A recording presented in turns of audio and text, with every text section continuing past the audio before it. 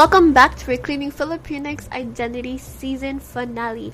Today's episode will be having our recurring guest from episode 6 come back to share and continue where he left off the last time, especially because the topic on stereotypes, model minority, and in general the Filipinx diaspora. And in addition to that, this episode will also wrap up the first season's first episode, where I briefly shared about my personal testimony with reclaiming Filipinx identity. Not only that, this episode will also transition into my second podcast channel called Subtle Ilocano Truth. So, what are you guys waiting for? I hope you guys enjoy the rest of the episode. Include this part in the podcast because it's kind of funny and it involves Manong Dean. Oh no. He's cool. So Manong Dean, if you're listening. Yeah, it's all good. Manong Dean is cool. But it was after one of the semesters. I'm not even sure which one. At the end of the semester celebration. And I can tell you, I can speak better when I'm drunk. I can speak a lot better when I'm drunk because I'm sober. I'm going to use that as my excuse for now. If Manong Dean remembers, then yes, he knows I can speak a little better when I'm drunk.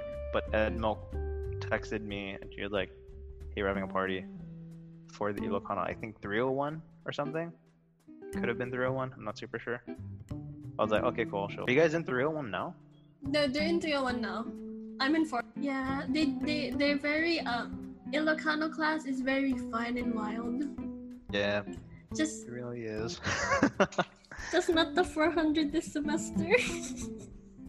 How many students are in the 400 this semester? 4 of us. This semester 4, and then last semester was 6 of us. It was with Manong Ariel, and then this one was with Manong Nindin, but it was all online, so it's just we don't see each other. I see. Yeah, the 400 it kind of topples off after like the 300s. Yeah. Yeah, and most of us in the 400 were, some of us were placement, and then some were. They went from Ilocano 101, but there was only a few of them. I see. Hopefully more students join and not be ashamed to just speak their culture, because it's fun. Yeah. And plus too, it makes a little more sense if that's already a language that you speak, because if you place in, you already get preceding credits. So yeah, it's good for those students. If you understand a little bit, like in 201, they go over everything you learned in Ilocano 101, so it's okay. Yeah. You're not wrong on that one. And it's fun. It's like it's one of your chillest classes. If you need a de-stress class, take Ilocano. Mainly a lot of people in Hawaii are Ilocanos. You can understand. Just take the class. Yeah, that is very true. That's why I feel like we didn't have this COVID quarantine, if we can have like just a presentation of Timpuyug in general to campus center and have students, because there's a lot of Filipino students who are Ilocano UH. It's just no one. Yeah. Everyone is ashamed. It's like, why am I gonna take Ilocano? And like, it's okay. My parents can teach. It's like, but the fun of it is like you can learn it with others. The more you learn it with others, the more comfortable you guys are. And then like I read something earlier that Asians are comfortable with other Asians about being themselves. That's the same thing in Filipino. Like if you're together, you struggle together, you have fun together. Yeah. So it's kind of funny that you bring that up, because when I switched majors and I had to take 2 years of language, when I told my parents that I'm choosing Ilocano, they were like, that's super cool. My parents were very supportive of it. But so my other relatives were kind of like, why are you taking Ilocano from school? Like, why didn't you learn it at home? Da da da da. So I mean, it's kind of the reaction, I guess, to me taking Ilocano is. So I mean, I can kind of see why some people may be, a little ashamed to take.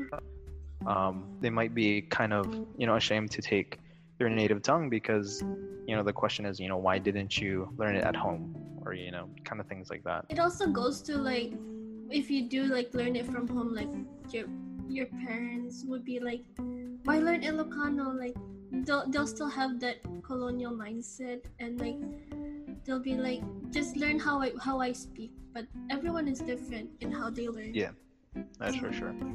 Also, too, the Ilocano that we learned, or well, I don't actually know where you placed into, so that may be an umbrella term that doesn't particularly apply to you. But What do you mean? so the Ilocano so like when you take 101, 102, 201, 202, when I would be doing my homework and I would ask my parents for help, like there are very subtle differences between like Malang Clem, she referred to it as like deep Ilocano. So I guess over time certain words change out for certain other things. So even if like learning it at home versus learning at school have a slightly different Ilocano, I guess that's the best I can put it. Yeah, in layman's terms, honestly, learning from home and what you learn in Ilocano, it is very different. Because being in 400, just reading the articles that Manang Nadine said and Manang Ariel, it's different. Like the articles that they sent from when I show it to like my parents, the Ilocano is very deep.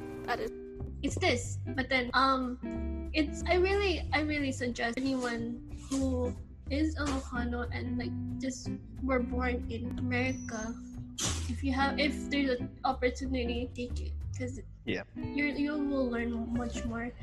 And I see that with like the people that I met in Timbuyog and in the people that I met in Ilocano 300, I can guarantee, like, I don't know their stories now, but just looking at from the outside looking in, it really made a difference in how they understand what's going on with everything. And same with you, like just listening to your half story, like I can tell like you learn a lot. I'd like to think I learned a lot, because otherwise I just wasted like 2 years. But even though you forgot Ilocano, it's okay as long as it gave you a whole different perspective. That's the entire purpose of language. Yeah. I think I retained a lot more understanding than I did speaking. So, like, granted, I can't think of it off the top of my head. I can understand better that I can speak it. So, I mean, that's already one step in a better direction, especially for my family who don't speak English very well. I mean, I can talk to them a little better. Granted, I can't always respond properly. I can, there's a better. It's something. It's something. Alright. You took IP364, right? You learned about model minority. Yes. Possibly. Is that like a confident yes, or what was the word that you preceded minority with? Model minority? Maybe not particularly that, but we did go over in terms of minority, yes. What's your opinion on it? Like the classification of minority? Or I guess to make it, when it comes to like model minority with Filipinos, what's your take on it? There's a good chance that I didn't actually learn it in that way. But just we can continue on it. Just I want to make sure. So model minority meaning like, so it's just the word model preceding minority that's kind of tripping me. Model minority in a sense that there's a label when it comes to being Filipino, like a stereotype, like a, when I say like model minority stereotype, like in Filipino, like there's certain implication of how we grew up to be like we have to fit that certain standard. And oh, okay, gotcha. Really random. Who did you take IP364 with? Me? Yes. I took it with Kuya Jason. Gotcha. Okay. What did you take it with? Manang Nadine. Oh. But in her particular semester, it was kind of a last minute change. So the I guess the lesson plan was a little strange in what way? It was. I'm not bad mouthing Manang Nadine. She did a really good job. Granted, it was such a last minute decision that she would take. She would take responsibility to teach IP364. As far as I knew, our curriculum was slightly different than I think it was Manang Dean was also teaching that. But yeah, I mean, in terms of our semester, we didn't really call it model minority. It was kind of just stereotypes in general. Yeah, I forgot not guessing category. So as far as what are my thoughts on model minority stereotypes, I'm gonna say that like the stereotypes, not the ones that we give ourselves, but people label us to be, I think are earned. Like the stereotype that is really random, but like the stereotype that like Filipinos are loud. I can honestly say that it's probably because someone witnessed a Filipino on the phone, especially, and they are very loud. Because that's my mom and my dad whenever they're talking. Like in comparison, when I'm on the phone, I I personally try to keep a little more quiet. They do not. Not saying that's a bad thing, but I mean, like off the top of my head, that's a very like quintessential Filipino stereotype. Other than like some of the other cliches, like the cliche Filipino accent. If you're a Filipino, you live in very particular areas. Diet stuff. Diet. As in like we eat dogs. Oh. Yeah. That's so old. Yeah. Like I mean those little cliche stuff. Yeah. I mean stuff like that. Mm-hmm. I mean we kind of earned it. I shouldn't say we because I spent like the entire podcast last time talking about how I'm not like part of it. But like Filipinos in general have kind of earned their stereotypes, not because like everyone is like that, but because of, you know, a very select few that happen to display a behavior that everyone sorry, I just had I just had something before I forget it, but I just realized something that, you know, like with all the stereotypes, the model minority that Filipinos like are given, do you think that with the stereotypes that they are being looked at, what if like many Filipinos try to like I forgot that term, but they try to like kind of camouflage like their feelings, like it, like they know it hurts, but they just go along with it just to be favored or like, or just to get people to talk to them, like they joke around with it even though like inside like it kind of hurts them. Like, do you think like a lot of the Filipino diaspora community is like kind of like doing that in a way, like camouflaging the way they feel? Because also mental health in that terms, it's still being talked upon, but if you put it hand in hand, like does the Filipino diaspora camouflage their feeling? Like what do you think? Yes, that's a very solid yes in my opinion. I actually don't remember if it was in IP 360 or in IP 364. I was taking both of those classes in the same semester. Really? And I had I had Micah in both classes. What? Oh, because okay. So no, I'm sorry. Well, so I don't remember which class it was, but someone had brought up what's his name, Frank De Lima. I'm actually leaning toward that was in IP 360. I think it was Andre. Yeah, someone brought it up, and It's Andre. Was it Andre? Yeah, it was Andre. Yeah. So Andre had brought it up, and Kuya Darren asked, you know, who finds it funny?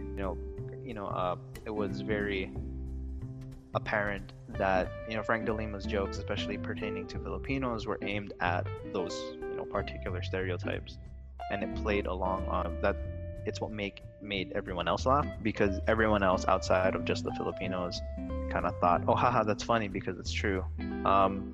But I thought it was kind of interesting because when Kuya Darren asked who finds it funny, Micah raised her hand. But I do know of a lot of Filipinos who have a lot of resentment toward Frank De Lima because they find his humor very derogatory. Is probably not wrong word, it's a little too strong, but for lack of a better word, it's very derogatory in the way he uses the stereotypes, not in a funny way, haha, but isn't in a like teasing way.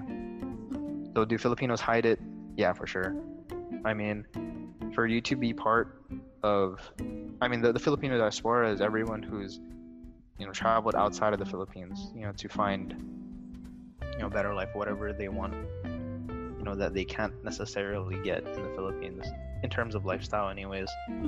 So I mean, everywhere around the world there's going to be a Filipino who's going to face you know, the majority population who, I mean, look at Joe Coy, look at Rex Navarrete. You know, these are very prominent Filipino comedians who, you know, their comedies kind of span the whole world, so everyone kind of knows to some extent a Filipino stereotype. And I think it's one thing to hear it from a fellow Filipino, but it's another when someone else, you know, for example, when you go, a Filipino comes from the Philippines to here in Hawaii, and they hear a local person here using that same joke, that same punchline. I think it's a little different, you know. But for the sake of fitting in, because, you know, that's kind of what you have to do, Mhm. That's probably not the best way to put it, but when you come to a new place, you kind of have to assimilate to it in order for you to be, you know, for you to integrate into the lifestyle that's there. So when when a Filipino comes here and they hear someone who isn't Filipino saying these things, they can't really get mad.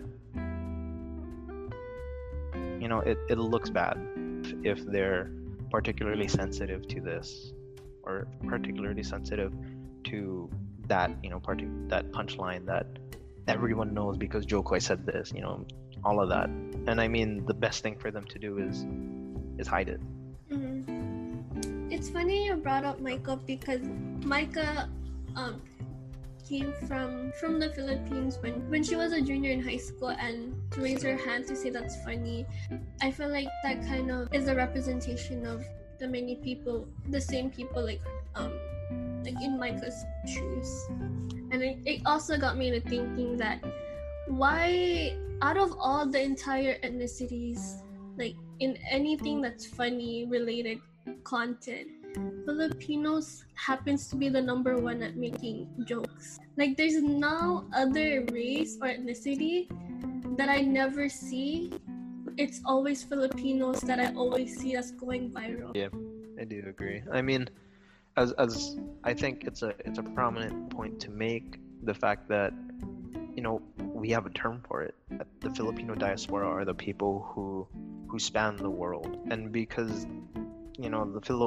not just the culture but the person is global in a sense. So it kind of makes the most sense why Filipinos come up so often, because I mean, they're everywhere. We are, like, anywhere you go, like your next door neighbor is probably half Filipino, 1/4 Filipino.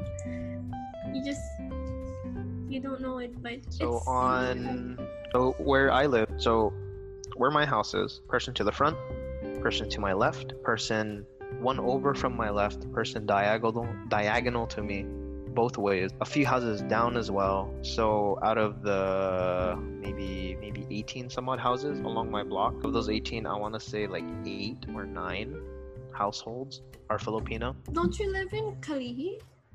I live in Waipahu. Oh, wow. Yeah, really random. I know, that was really random. Like, I always thought you lived in Kalihi because it would make sense.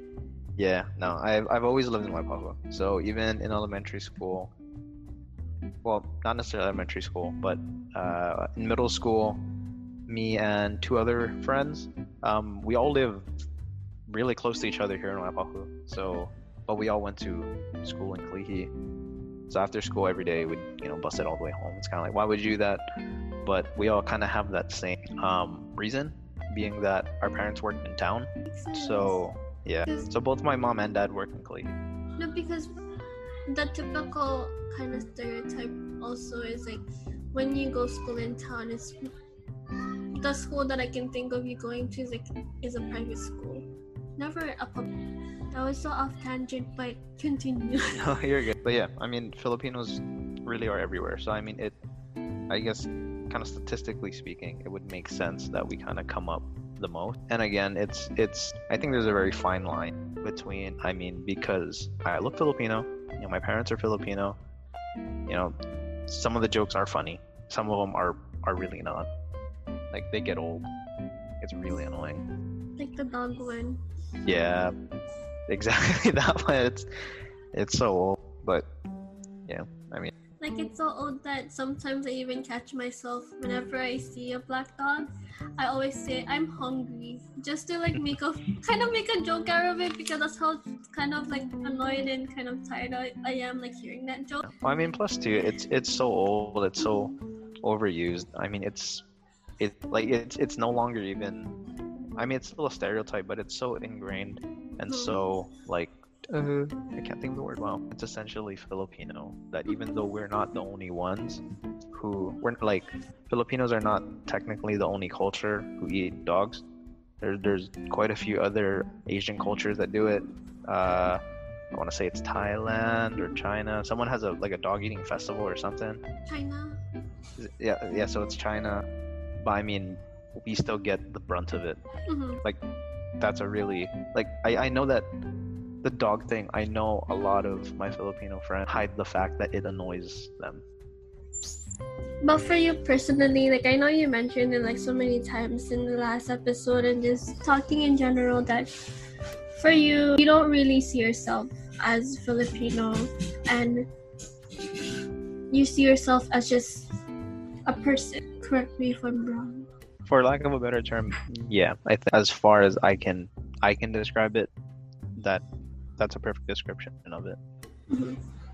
You still love the culture, you still love and appreciate the culture itself, but when it comes to trying to say that I am a Filipino, you're still in that, if I can like describe you in a way, still part of that I'm still trying to bridge my identity kind of a thing. Mm-hmm. I mean, I believe I talked about it in the last podcast as well, Mm-hmm. but it was kind of like when, again, bringing up Kuya Darren's video thing, that's kind of where it really hit home. I was like, that's really relatable, you know, not quite Filipino, not quite American, somewhere in the middle, you know, like you said, you know, bridging the two in some way, shape, or form. I remember because the last presentation that we had for IP360, when I think it was when we were all walking around, and then I said, "Are you the same age as Kuya Darren?" Yeah. and then you and Kuya Darren started to talk, and then that's when you started to ask more questions, and then you kind of had like a just conversation about like what he went through in his college year. Yeah.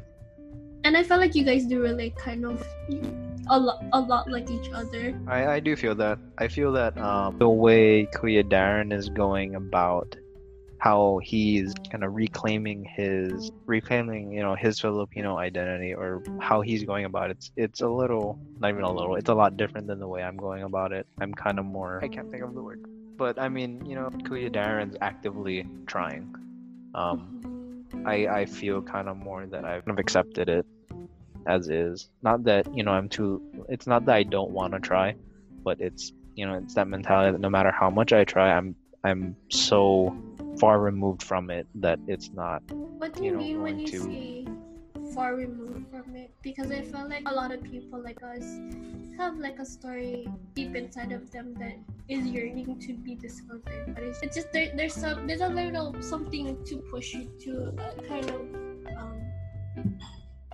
get yourself to seek more, kind of a thing. Mm-hmm. So I mean, I brushed on this a little bit in the first podcast, but so I wasn't particularly raised very Filipino. After my grandpa had passed away, there was very little. My parents didn't really speak Ilocano to myself and my sister. That's kind of why my sister learned. It was because, you know, my grandpa was still alive. He passed away before I was born, so I didn't really get the same cultural enrich. But my grandma, when, you know, I was growing up, she did not speak to me in Ilocano very much. My parents seldom did as well. The thing is that my sister went into ESLL, when she was in elementary school, and they kind of attributed that to the fact that my grandpa spoke Ilocano to her, so she would kind of mix Ilocano words into her English sentences. So she kind of got into that program. I got into it too, but I don't particularly remember if I did the same. Pretty sure I didn't, but you know, that's a little off topic. But yeah, so after that, you know, my interaction with the Filipino culture was very limited after that point. I mean, you know, still ate Filipino foods. There's very particular cultural things that we do. A lot of it still, you know, remained as just a language, which happens to be, you know, one of the biggest. So after, you know, however many years, I think so I mean, even when I went to the Philippines, I visited a few times. Do you ever feel like you're overrepresented or underrepresented? In terms of, I'm sorry. I'd say it kind of depends. It's kind of funny that you bring that up now, because I was about to talk about when I go visit the Philippines. Because of how I was raised, I think it's also because of the way I speak, it's fairly proper. So when I go to the Philippines, it's kind of the American in me is overrepresented. You know, like when I go to the Philippines, everyone is very keen to realize that I don't speak. The last few times that I went, I couldn't understand anything. Last time I went was quite a few years ago. So, I mean, a little bit different story now, but even then, even if I were to go now, it's still very obvious that I'm not very Filipino. Especially, you know what I mean? Like, if I'm there in the Philippines, they know. I don't even have to say anything. They're just like, you're American. Yeah, you're proud. Do you think it's because there's this inconsistency which prompts you to like have questions about the way you're able to conceptualize your own identity? Short, yes. Really good example is, so I had mentioned that a lot of, there are very specific Filipino cultural practices that remain that I was still taught. Mm-hmm. However, when I first met my girlfriend's family, their practices are a lot more prominent. They're not coded in American, if that makes sense. Even though, I was taught very certain Filipino cultural practices, the underlying thing is that like it wasn't at its full potency, I guess. Versus like my girlfriend's family, they all speak Ilocano, they are Filipino. So granted that I knew some going, to go meet them for the first time, even the ones that I knew were very varied. So even I knew the specific way that they practiced it was different than the way I knew it. So it still kind of looked like I didn't know. Do you ever have like conversation with your girlfriend about?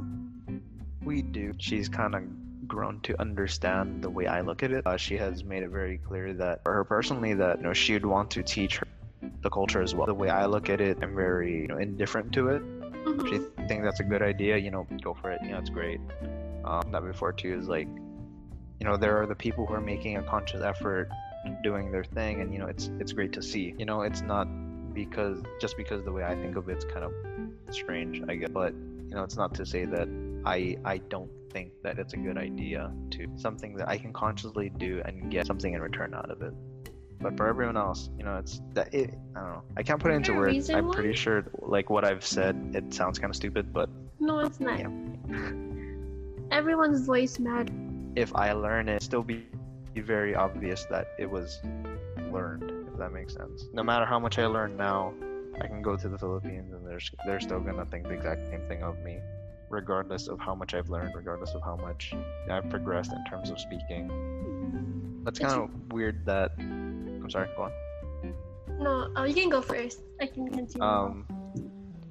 So we started this episode talking about stereotypes, but it's kind of 2 steps forward, 1 step back kind of thing. That Filipinos also have their stereotypes amongst themselves, especially when it comes to the offspring of the Filipino diaspora. When Filipinos, go out to different places, their first generation, the second generation of those Filipinos in that area are now kind of this blend of both cultures. And then, now all of a sudden, it's a byproduct of being born there. You not only assimilate to the culture, but when you grow up and it becomes something that you practice, it becomes part of your individual culture and not necessarily the one that your parents practiced. But being that it's mixed. Sorry. I'm sorry. And this is in terms of like the child being born in America? Yes. Okay. You can continue. Yeah. So I mean, it's not even just America. It's because they were born there, they pick up certain culture, and it not necessarily removes one cultural practice and then adds it, but it's just a melting pot of so many cultures of 2 cultures that now, even though the child was second generation, his or her parents were both Filipino, they are very quintessential Filipinos, but their kids will not necessarily be the same Filipino they are. Like they had a different upbringing. I mean, so that's kind of why, like relating it back to what I meant was that like, because of the way I was brought up, it a very kind of interesting blend, I guess you can call it, between American and Filipino. But just my blend happens to be, with a higher concentration, I guess, American. Or, well, that's kind of what I think. But, like, it's not to say I don't have any Filipino in me, but because it's so blended, in order for me to learning the culture would just be for me to just understand and appreciate it. It wouldn't be necessarily to practice. It's for me to know where I've come from and know where you stand, pretty much. Yeah. So I mean, because that's kind of why I'm saying, like, some people are very active in it. Kuya Darren is a really good example. Is that he's actively trying to find ways to be able to communicate with his family. He's trying to reclaim the Filipino of him that he had lost, But for me, in learning, it's specifically to appreciate where I've come from.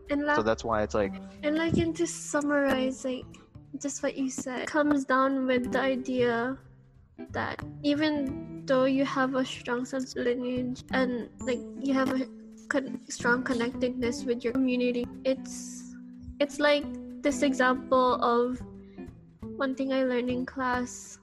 You can have one person grow up in Hawaii and have the ancestry with a native Hawaiian, and they all do the cultural practices, speak the language, they have all these things, but they do not phenotypically look Hawaiian. And also, you can have someone who grew up in a different state and their parents are full-blooded Hawaiian, they grew up in America but they don't speak the language. It's that kind of argument between lineage and cultural practices. It's like when you were explaining it kind of brought the entire terms together.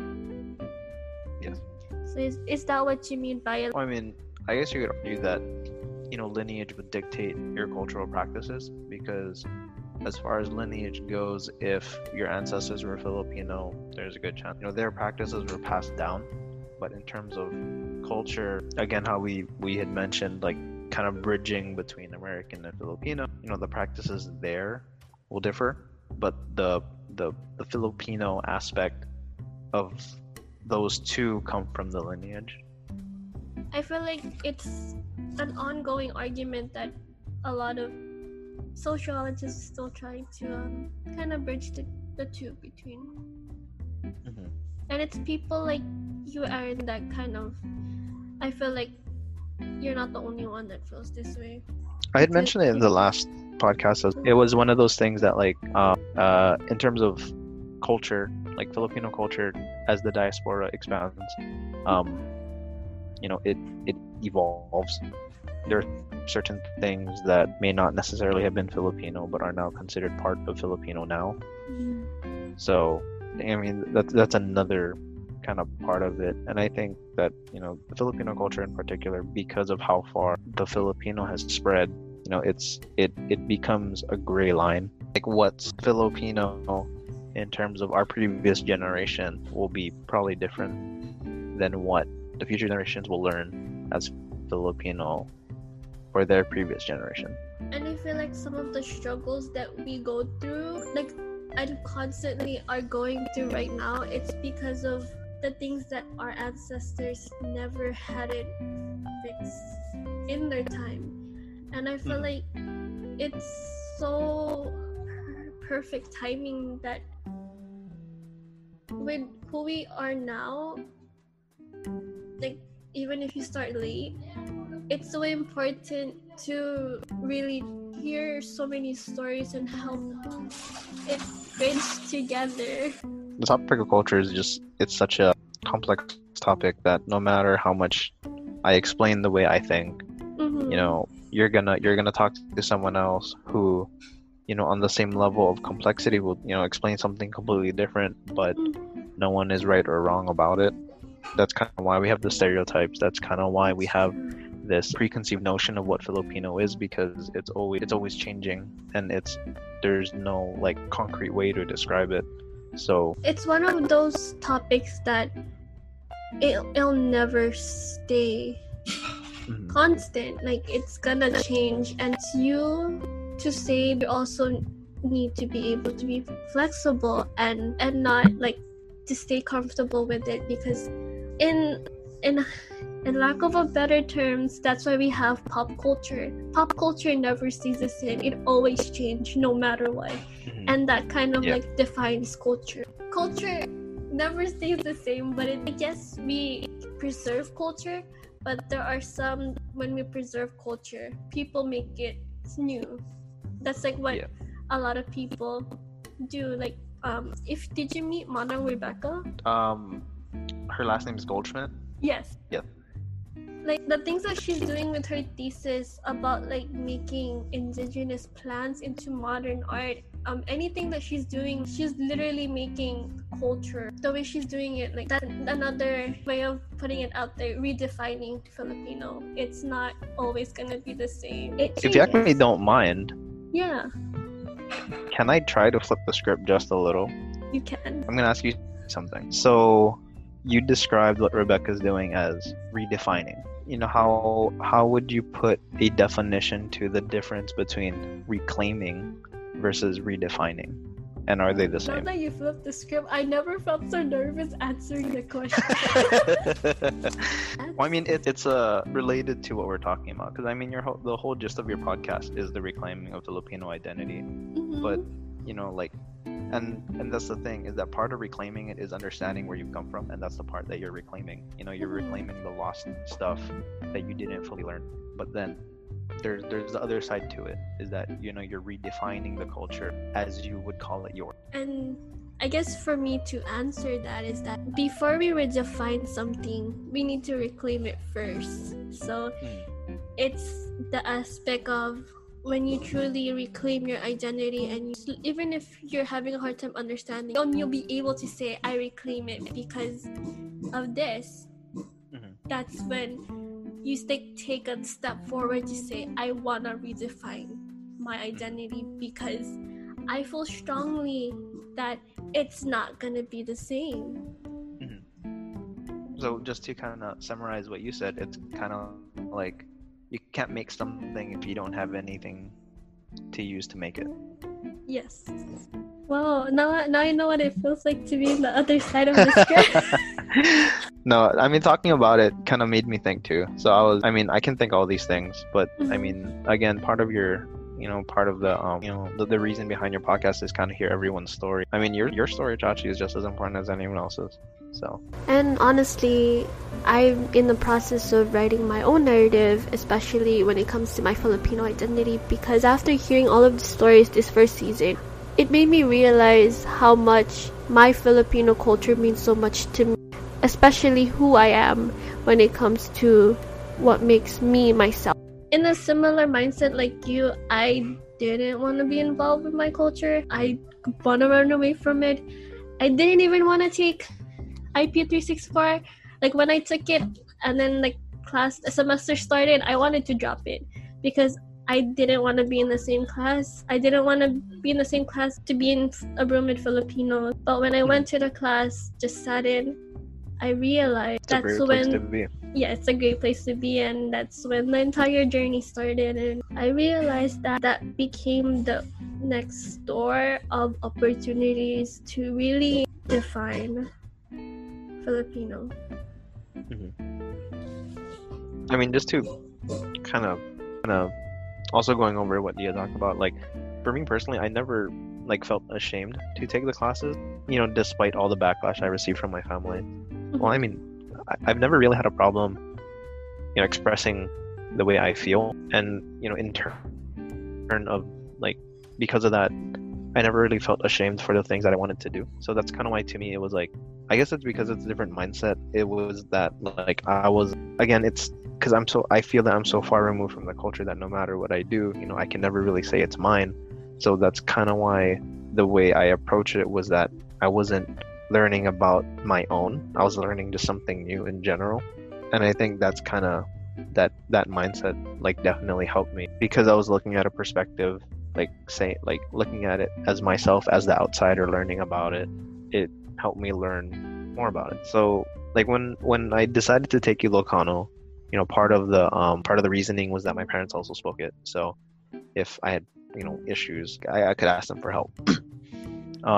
Granted that even when my parents had mentioned it to my to like the other family members, to my cousins and aunties and uncles and whatnot, some of them were kind of like, oh, you know, it's because you didn't teach them, or like referring to my parents not teaching me how to speak. Despite all the things that, you know, they had mentioned, you know, I never really felt ashamed of it. You know, it's kind of, like, it is what it is. And granted that because of that, I never felt ashamed to say that I was Filipino, even though I didn't feel like I was. But that's part of the reason why I never felt ashamed of it. And I guess that's also why I guess that's kind of why I can say all of these things about myself, because I kind of think about it that way. Made me think about, you could say anything about yourself in that. When I look up, when I turn the tables around and I try to imagine myself, I don't have the guts to say that about myself. I do identify myself as Filipino, but and I still have that inkling in me. Don't, like, I'm still trying to have getting there, trying to accept being it.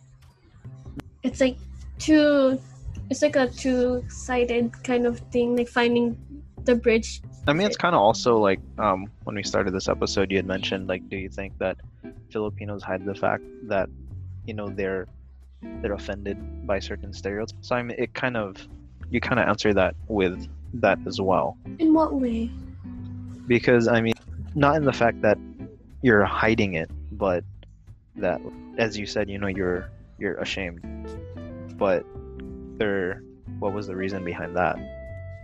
Is it because, like, here in Hawaii, that Filipino is a minority culture, and that you're ashamed that you are it? Or... I guess it's not that the Filipinos are a minority. It's more so I'm Filipino, and when I compare myself to the many different people that I meet who are Filipino, it's like I'm Filipino, but it's just, how do I come to terms with myself? I'm just like exactly like everyone is, like, kind of a thing, like mindset. And one thing that I always try to think about when I have this kind of thinking or mentality is, if I'm having this mentality, I wonder what someone else is having. And it's like every time, like, I would see in people in the mainland, mainly like California, when like I see them with their events and stuff, like they have friendship games, specific cultural nights, and I look back at Manoa, I look back at the different Filipino clubs here in the universities, and I'm just like, why not consolidate into one and have a cultural, one big gathering? Yeah, like a cultural night. Like, you know, like we have Drama Fest for Katipunan and Ilocano. Why not just combine it to go and make it a Philippine cultural night? And in that way, it can also help other people understand our culture, know the dances, have the story behind it, because people learn a lot when it comes to performances. And also, like, we have picnics, different picnics at the exact same time, and I'm just like, why not just Tempoyog. Yeah, and then why not just make it into friendship games and have it both together? Because Filipinos is not about like the division, it's about solidarity. And can we just have like a friendship games with like UH, Shamanan Filipino Club, HPU Filipino Club, or HFSOAHU Filipino Club, have a friendship game there, and then have all the Filipinos on the island together, because that makes it more like unified, and that kind of reduces all of the stereotypes and everything, because you're gathering people together, and like the more you have people together, the more the Filipinos in Hawaii becomes more like unified, and that kind of reduces all of the stereotypes and everything, because you're gathering people together, and like the more you have people together, the more the Filipinos in Hawaii becomes more like there are, and like you're not ashamed. And that's something that I'm really working on to like establish and propose, because I feel like with that itself, it will really like help like a lot of people and the generation that will come after us. And it's solely because I've been inspired at like, university in the mainland. Like, why not like Hawaii is a small island. Can we like do that as a change? Because I know like there's history behind why things are the way they are, but we can change history. Very well said. I do really agree, Chachi, that I think sometimes you should be on the other side of the recording. You have a lot to say as well. I think a lot of people should. You're not wrong on that one. And I'm really, so I'm not gonna lie, like even last time I thought about doing this, but I figured that, you know, since you brought me back on it, I was going to try to like purposely say certain things to get you to talk more. It worked. I know it did. It's very refreshing to see you speak a lot more, Josh. In class, you had mentioned that you didn't want to talk that much, but you should. You have a lot to say. A lot of people should hear it. I'm really sorry if that kind of got under your skin. I figured that was the only way to get you to talk. You did. No, you didn't. You did it. I would have to agree on you on that. Like, if I would look back with taking all the IP class I took, I really wish I said something, because I am very if groupthink was a disease, I think I would have it, because I'm always ashamed of, and that's one thing that's I'm still learning to overcome. Even Manong Dean says it, like, that's why my participation is never high. I have a lot to say, but I never do say it. And if Manong Dean, if you're listening, I'm sorry I don't say anything in class.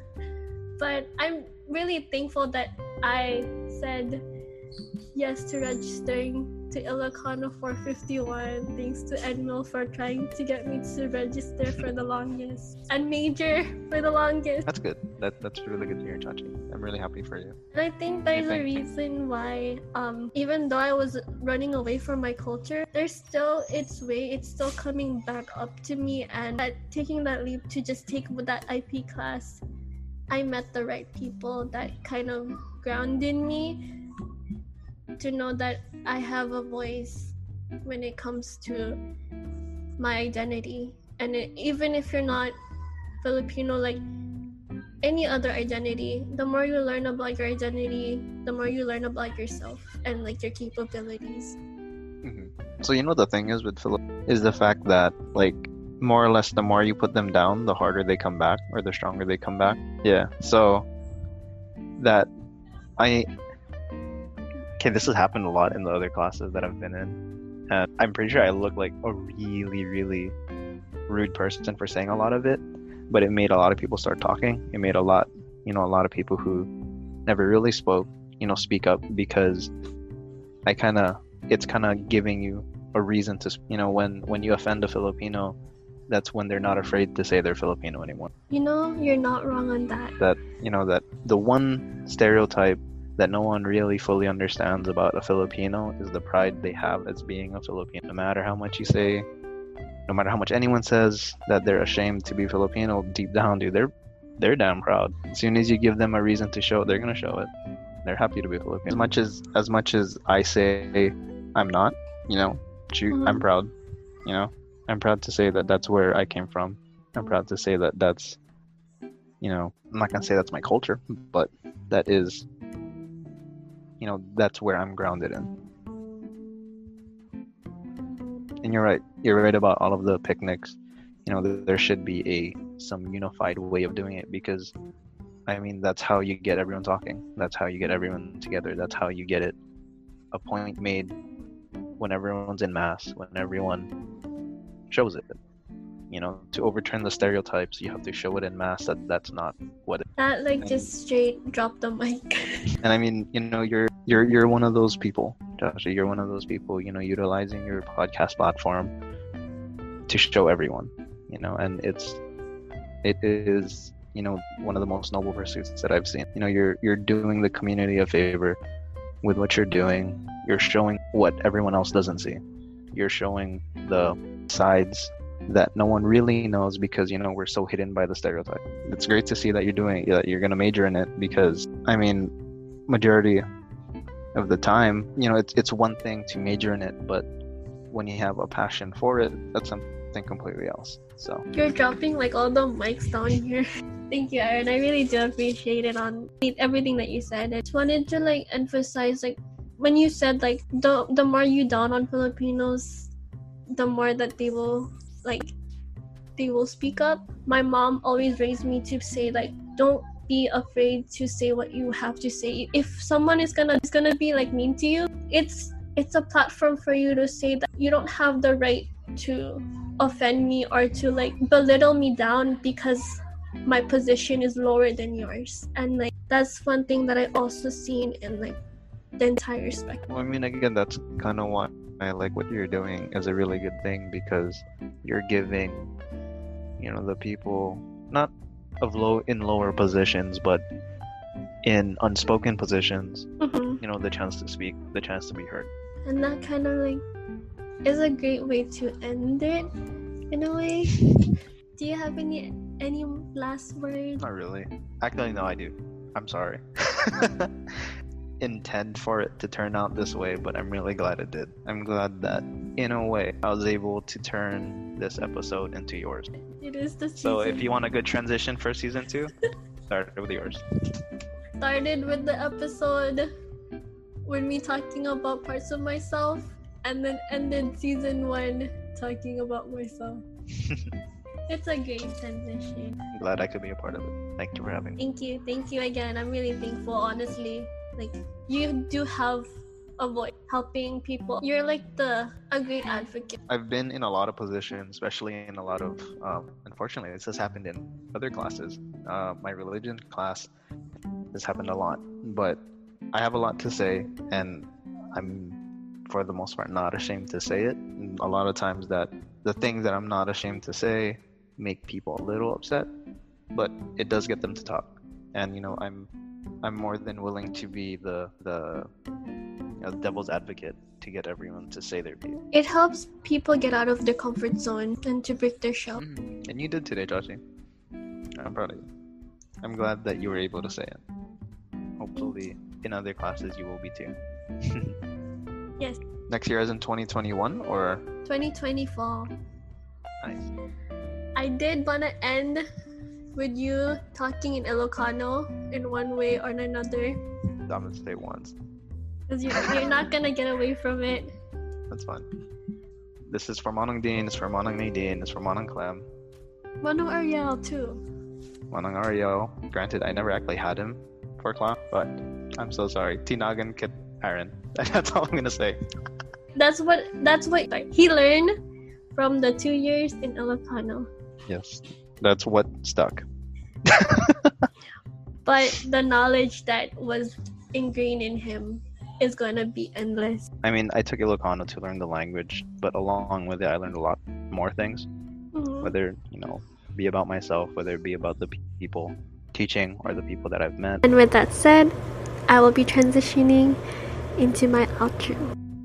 Amin kakabsat na adupay lang ti agdingding na podcast ko. Kas kumapay na adupay ti maadal tayo ti lengguwahe na Ilocano, Kapampangan, Ilonggo, Tagalog, Cebuano, amin na dialect ti Pilipino.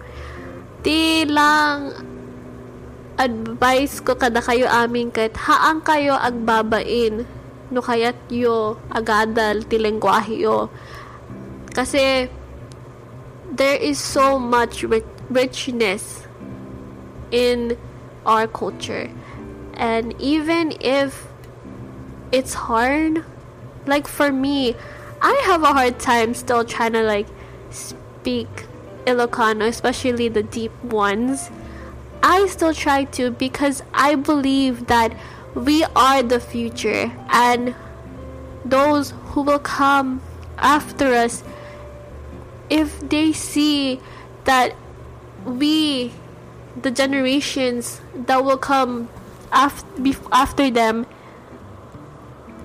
if they see how much we are so intrigued with our culture, the more that we try to bring awareness of it, they will continue this.